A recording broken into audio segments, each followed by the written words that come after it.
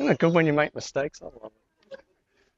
Father, we want to thank you for just being a family. And Lord, the fun things that we go through. And Lord, we know there's tough times too. But Father, we thank you that you're in the midst of all that we go through.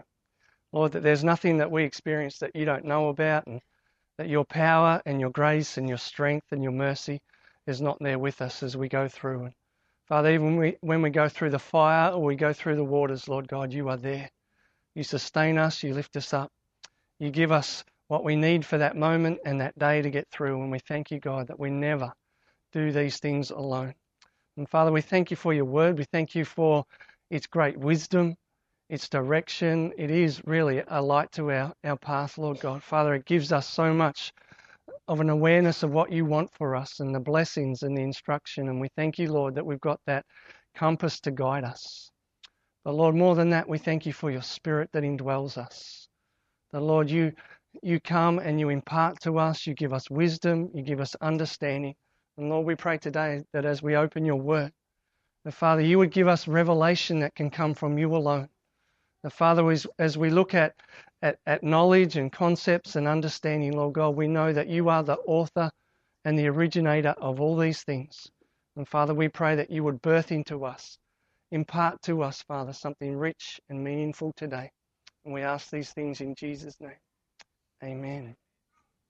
If you have a Bible with you, we're going to continue looking through Ephesians today. You can look on the screen, but I'm going to read just a little bit before that from verse 11. A great passage of Scripture. Ephesians chapter 1, starting at verse 11. In him we were also chosen, having been predestined according to the plan of him who works out everything in conformity with the purpose of his will, in order that we who were the first to hope in Christ might be for the praise of his glory. And you also were included in Christ when you heard the word of truth, the gospel of your salvation. Having believed, you were marked in him with a seal, the promised Holy Spirit, who is a deposit guaranteeing our inheritance, until the redemption of those who are God's possession, to the praise of his glory. For this reason, ever since I heard about your faith in the Lord Jesus and your love for all the saints, I have not stopped giving thanks for you, remembering you in my prayers. I keep asking that the God of our Lord Jesus Christ, the glorious Father, may give you the spirit of wisdom and revelation so that you may know him better. I pray also that the eyes of your heart might be enlightened, in order that you may know the hope to which he has called you, the riches of his glorious inheritance in the saints, and his incomparably great power for us who believe. That power is like the working of his mighty strength, which he exerted in Christ when he raised him from the dead, and seated him at the right hand in the heavenly realms, far above all rule and authority, power and dominion, and every title that can be given, not only in the present age, but also in the one to come. And God placed all things under his feet, and appointed him to be the head over everything for the church, which is his body, the fullness of him who fills everything in every way. We've been looking at the book of Ephesians, and it really is a book that has lots of layers to it. It's a bit like an onion. You just keep taking layers off and layers off and layers off. There's an incredible rich meaning in it. And it really is a book where when we can grasp what it has in it, it takes us to a greater depth and relationship with God. There's so much embedded in this scripture. It's like a pearl. It's a great literary prize. It's just been beautifully written, and it's like Paul uses all these superlatives, all these big words, because he just can't describe with language how incredible God is and how marvelous what it is that God has given us. And he's trying to get us and the Ephesian church to grab hold of what God has done. And not only what he's done, but what he wants us to do with what he's done. And he's sort of, in this prayer, he's praying that we would grasp a deeper awareness, a deeper meaning of the things that God has in store for us. And so if we can appropriate those things, it takes us into a deeper dimension with God in terms of knowing the riches of our inheritance, knowing the hope that we have in our lives, and knowing the power that God has given to us. I wonder if you remember this guy. Anybody remember him? There's some people in your life that have a great impact. Now, I've never met him, but I remember him running that marathon from Sydney to Melbourne, and it struck me what an incredible will this man had. Did he run it in gumboots the first time? He did, didn't he? No, that's a painful exercise. He's a dairy farmer, right? Is that right? Is he a dairy farmer? Dairy farming does funny things to people, doesn't it, Phil? Hey? To run from Sydney to Melbourne in your gumboots, you got to question the man's whether he's got all the bricks in the house. But what a great test of will to do something like that. And the book of Ephesians is really talking about God's will. We talk about people when they have a strong will, that they have a plan to do something, but they also have the determination to get it done. It's one thing to say, I'm going to run from Sydney to Melbourne. It's another thing to actually get it done. You've got to have a strong willpower, like an iron will. And as we read through that first part of Ephesians, it's saying that God has a will and a purpose. And if God wills something to happen, nothing's going to stop it. It's going to happen regardless. God has the most incredible set will that there is. You can't change it. So if God determined to predestine you and I to be part of his family, nothing's going to stop it. If God predestined for a time to come in human history when he would graft the Gentiles or the non-Jews into his plan, nothing was going to stop that. And we get this sense of God having a definite plan to do something, but also having the power to make that plan happen. So when we look through the book of Ephesians as an overall arching theme, there's two things. God has a plan, but he also has the power to do it. Oh, Cliffy Young, gotta love him. So when we look at this verse that we've read this morning, verse 11 through to 23, it's really asking two questions. How do I become part of the purposes of God? And then how do I find the power to fulfill those purposes? There's two ways. How do I become part of God's purposes? Through preaching. You had to hear the gospel message. You had to hear the message of God's plan, and then you had to respond to it. But it came through preaching.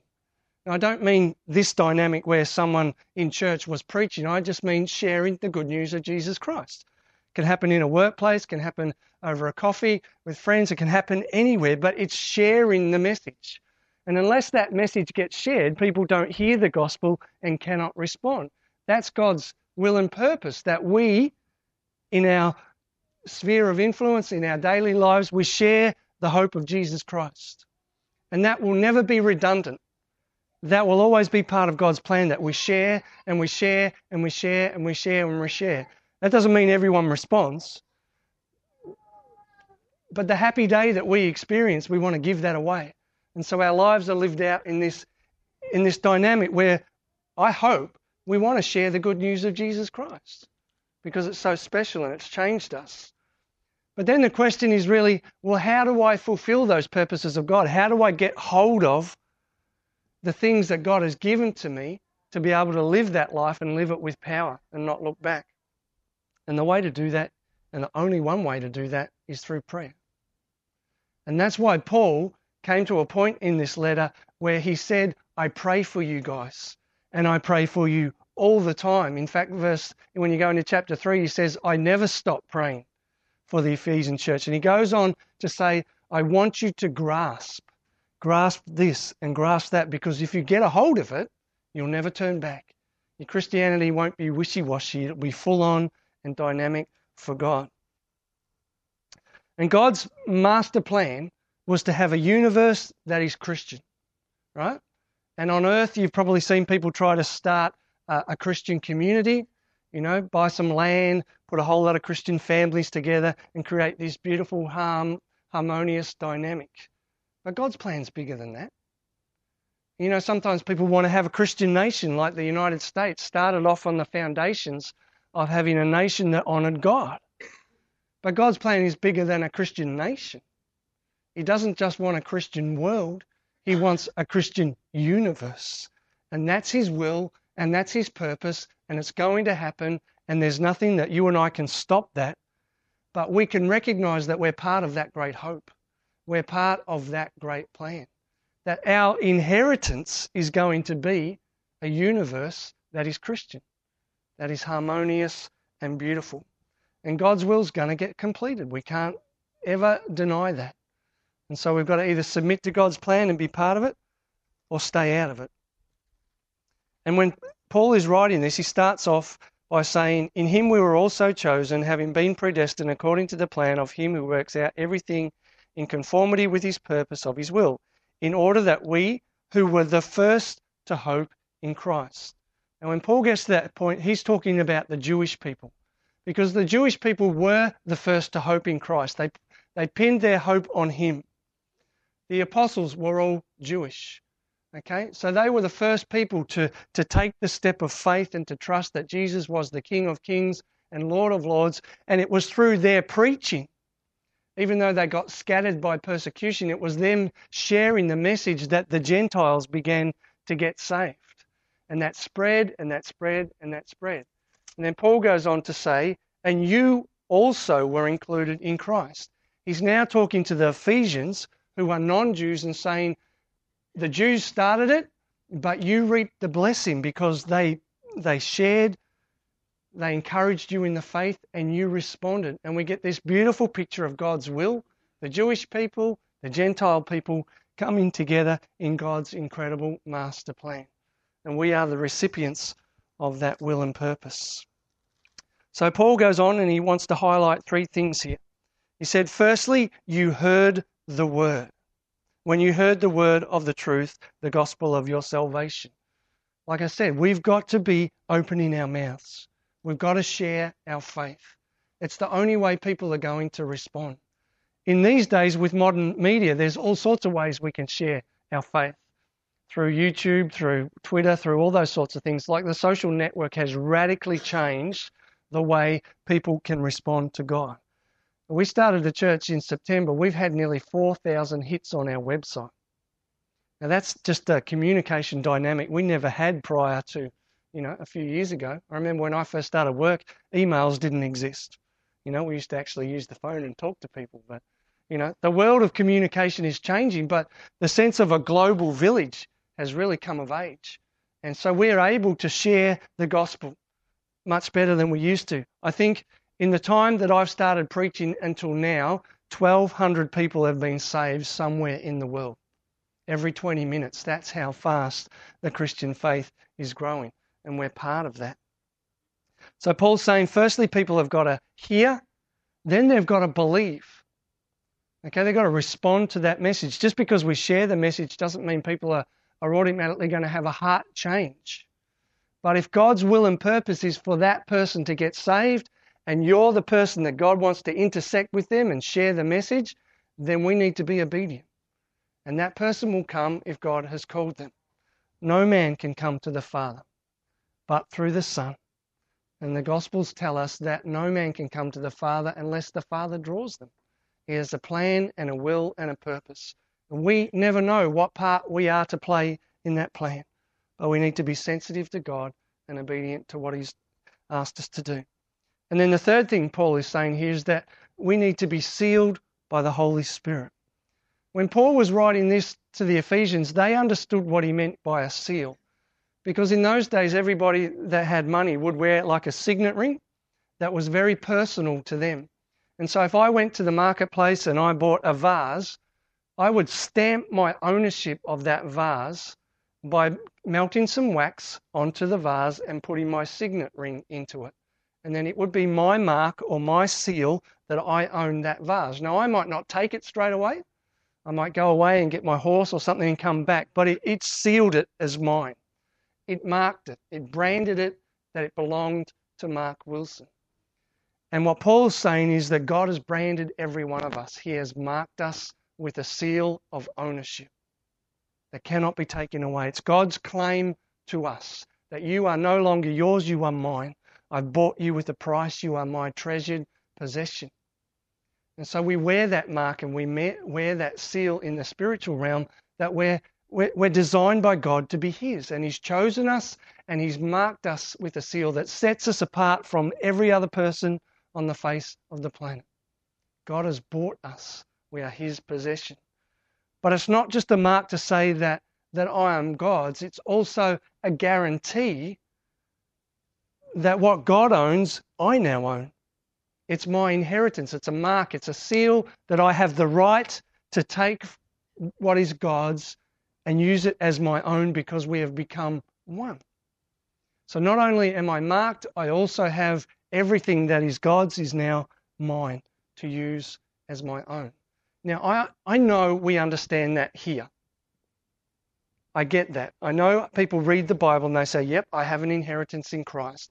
I know the day will come when I die and I will go to heaven. I'll walk the streets of gold. God's prepared a mansion for me. I know that you know that here. But Paul's not talking about knowledge that is cerebral. He's talking about something that happens in our hearts that brings an awakening or a revelation where we know that in the now, in this life. And what it does is it changes the dynamic of how we live, because it's not waiting for a day when we step into our inheritance. It's claiming the inheritance now and drawing on those heavenly things in this realm so that we can be more effective and more dynamic for God. And Paul understood that. And as he was writing to the Ephesians, he was trying to say, I wish you could get this. I so wish you could get this, because if you do, your Christian life will never be the same. It will just go like when you turn it. You ever driven a car that has a turbo or a power band on a bike, and you're driving along on a bike and suddenly the power band comes on and the back wheel goes up? Yeah, a bit more. Yeah, no sound effects, sorry. But you get the point. Or you put your foot down and the car kicks into that, drops back a gear and off you go. Not that any of us would speed because we're law-abiding citizens. But it has that dynamic. It's not saying that we're not saved. It's not saying that we're not walking with God. It's saying that there's a deeper place that God wants to take us to in our faith. And it's an awareness that comes from God inside out.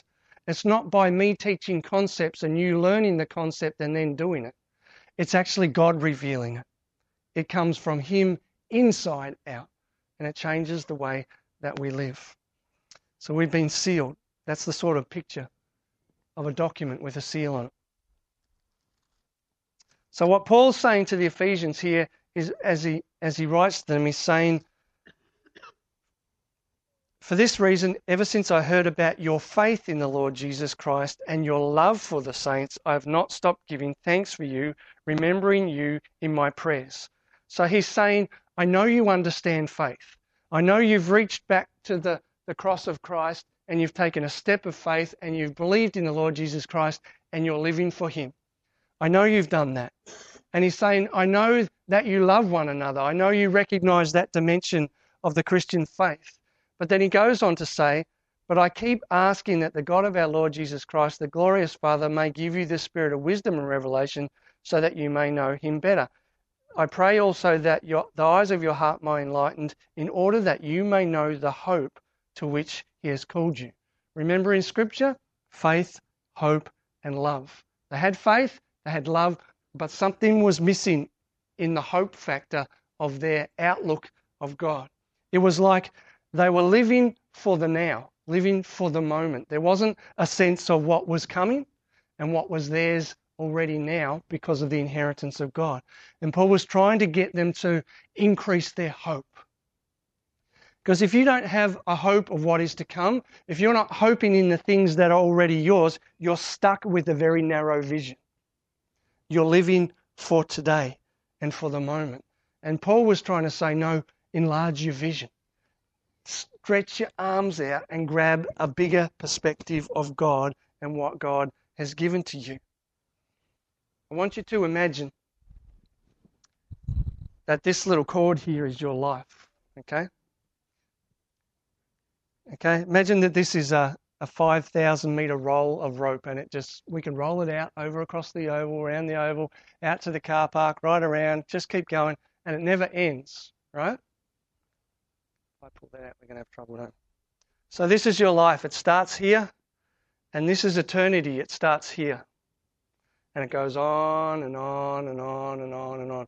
And we're just living for this part, okay? And in this part, we're hoping that somewhere about here I might get to retire, and have these great earthly riches for, 20 years, and then, oh.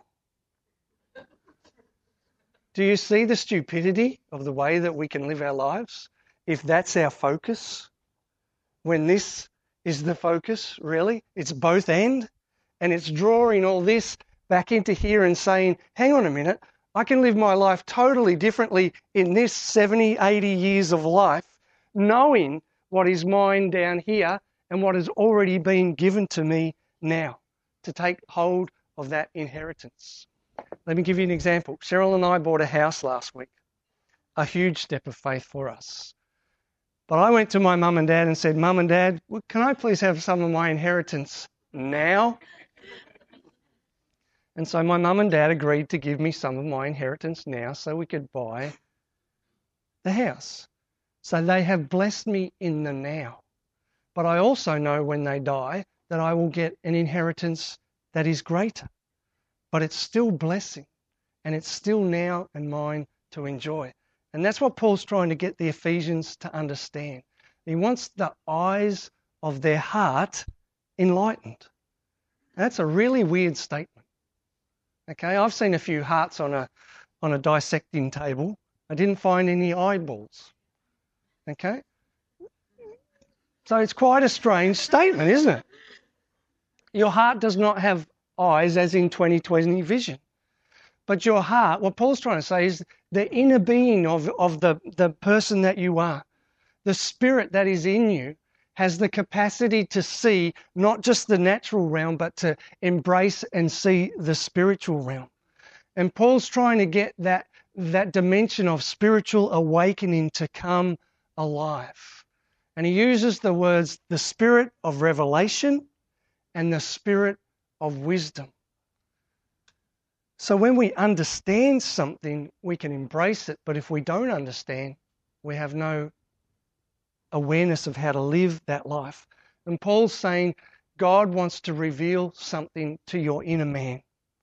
He wants the eyes of your heart to see things that it has never seen before. And what does he want you to see? He wants you to see the hope to which he has called you, the riches of your inheritance in the saints, and his incomparably great power for us who believe. 3 things he wants us to see. If you don't have hope, your spiritual vision is like having blinkers on a horse. You only see so much. And God is wanting to tear those blinkers apart and reveal to you depth upon depth upon depth upon depth of the wisdom and the makeup and the chemistry of the spiritual realm. Okay? And it's not about age and it's not about knowledge. Okay? You know, there's lots of people that spend their whole life in theological college trying to gather knowledge. Okay? And you can ask them verse and chapter and history and all those sorts of things, but the eyes of their heart are not enlightened. So it's not a matter of gaining information. It's about revelation that God gives us that allows us to see. And you can be very simple in your understanding of Scripture, yet have great eyes of enlightenment in your heart because you're sensitive to allowing God to open those things. Now, I could preach till I'm purple in the face and teach you everything that I know. It wouldn't mean that the eyes of your heart are enlightened, because it's not a human thing to enable that to happen. It's a divine thing. That's why Paul says, I keep asking that the God of our Lord Jesus Christ, the glorious Father, may give to you. I can't give it to you. It can only come from God as we seek. Now, if Paul says, I keep asking, I keep asking, I keep asking, I keep asking, what he's really saying is there's no end to that process. You don't get a revelation and say, oh, I know everything now. Paul's saying it goes on and it goes on and it goes on and it goes on. And we should be asking all the time, God, give me more. Give me more revelation, more understanding, so I know and understand the spiritual realm. I understand the ways and the purposes of God. Like David used to say, Lord, show me your ways that I may walk with you. Now, you might be able to quote the whole Bible off the top of your head, but that doesn't mean you walk in intimacy with God. Doesn't mean you understand what God wants you to do minute by minute, day by day, week by week. There's an awareness that comes as we press into God and say, God, I don't know enough. Teach me more. Reveal it to me. Open the eyes of my heart. You know, that's the song we sing. Open the eyes of my heart, Lord. What are we saying? Get the pastor to preach a good message that makes me feel good and we go home satisfied? No. It's saying, God, I'm recognizing that there's a dimension to faith where which you unlock a key to my life and deep awareness happens. And so Paul was praying and praying and praying. So much so that when we get to chapter 3, he does it again. For this reason, I kneel before the Father, from whom the whole family in heaven and earth has derived its name. I pray that out of his glorious riches he may strengthen you with power through his Spirit in your inner being, so that Christ may dwell in your hearts through faith. And I pray that you, being rooted and established in love, may have power together with all the saints to grasp how wide and long and high and deep is the love of Christ, and to know this love that surpasses knowledge. It's not an intellectual exercise, it's a spiritual exercise where we say, God, strip away the ignorance, strip away the things that keep me locked into the natural realm, and open up my understanding and eyes of my heart to see what you see and to understand what you understand and to flow with you. That's what he's trying to get us to do, to have that door unlocked. And he's praying for the Ephesians. Now, the Ephesians, if you know anything about Ephesus, it was a tough place to be a Christian. There was a lot of spiritual warfare, there was a lot of worship of foreign gods, and as an atmosphere, it would have been very electric spiritually. And what Paul wanted them to do was fight in the spiritual realm against the things that they saw in the natural realm. But you cannot fight a spiritual battle with natural things. You've got to fight a spiritual battle with spiritual weapons. And that's what Paul was wanting us to understand, and the Ephesian church to understand, is we have this whole wealth, this arsenal of stuff, power, faith, weapons of warfare that aren't carnal, but they're mighty in God for pulling down strongholds and advancing the kingdom of God. And he was saying, you guys don't understand what you've got. You're shooting little Nerf guns at the enemy when you should have the big bazookas out. Like he was trying to get them, not to patronize them, but just to get them to understand there's this whole realm of faith and life in the Spirit that is yours. All God needs to do is open the eyes of your heart to know that it's there and to grasp how wide and how deep this love is that God has with it. Love that surpasses knowledge. It's so rich for us what God wants, and this power. There's one thing I wish I could do, that God would give me a little magic wand and I could walk around and say, Mark, this is how much power God has given you. Boom. And suddenly he would know. Because if he knew how much power God had given him, his life would never be the same. None of our lives would be. That's the point. The same power that God exerted in raising Jesus from the dead is his, is yours, is mine to use. But there's something in our psyche that goes, don't compute. Don't quite get that. You know what I mean? Like, we know it.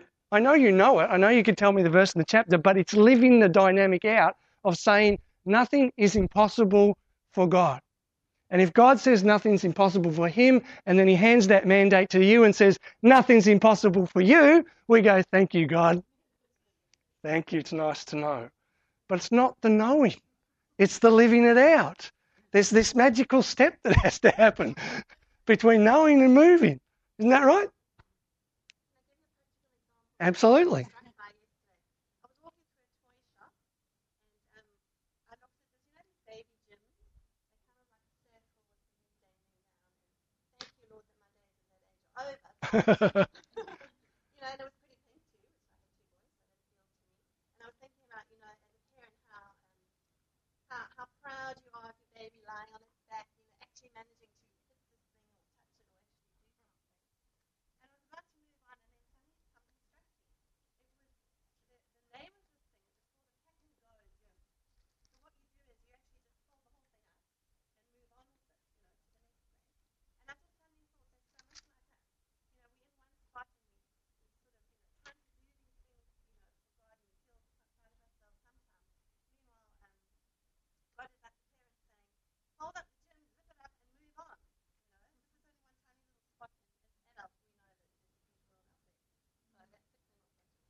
Thanks, Linda. So, the spirit of wisdom and the spirit of revelation. For this reason I kneel before the Father, from whom every family in heaven and on earth derives its name. I pray that out of his glorious riches he may strengthen you with power in your inner being, in the eyes of your heart, so that Christ may dwell in your hearts through faith. And I pray that you, put your name in there, and I pray that Mark, being rooted and established in love, may have power, together with all God's holy saints, to grasp how wide and how long and how high and how deep is the love of Christ, and to know this love that surpasses knowledge, that you may be filled to the measure of the fullness of God. What an incredible verse. Eh? Not a little tin cup, not a 375 ml, not a 1 litre bottle, full and overflowing to the measure of the fullness of God. That's what he wants for us. So, how do we get from knowing here to opening here? That's the question. Pray and ask God. God, give me that spirit of wisdom. Give me that spirit of revelation. Take away everything that might make me go blind or have, vision that's blurred in sense of my life and my destiny and my purpose. Lord, give me 20/20 spiritual vision. Okay, so that, we talked about an eagle. When I go fishing up in Queensland on the beach and you catch a little fish that isn't that big, if you throw it behind you on the beach, within a minute, a sea hawk will spot it and it will come down and it will swoop down. It has incredible vision.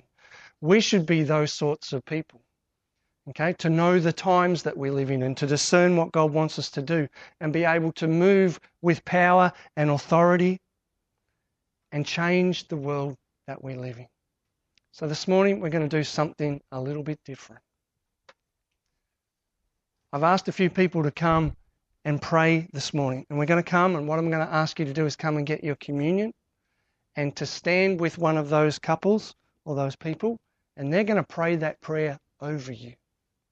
Okay? They're going to pray that God's going to touch your heart and open the eyes of your understanding. They're actually going to pray that scripture over you. It's incredibly powerful. So as you come and take your communion, we're just going to have a quiet time where that happens. The couples are going to spread around. You can go and just stand with them and they'll lay hands on you and they'll pray for you. And we want to bless you. But I believe this, Paul was saying, there's an impartation that happens when we pray this. We're inviting God to do something. Okay, and Paul was saying, I'm praying all the time, God, do that for the Ephesians, do that for the Ephesians. And we're just saying, God, do that for us. Open us up, give us eyes that see beyond the natural, see the deep things of God and move in that awareness. So the guys that I've asked to pray, could you come up and take your spot, please?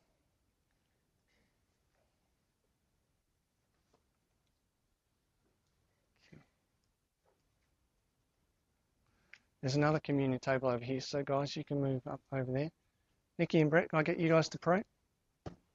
And Philip and Kathy, you guys too. Would you do that? So come up, grab your communion, and go and stand with someone that you feel comfortable with, and they're going to pray with you, and then come and sit down. Just take your time, just keep your eye on who's been prayed for. We really want everyone to have this opportunity for some prayer. If you're visiting, we won't be doing anything spooky.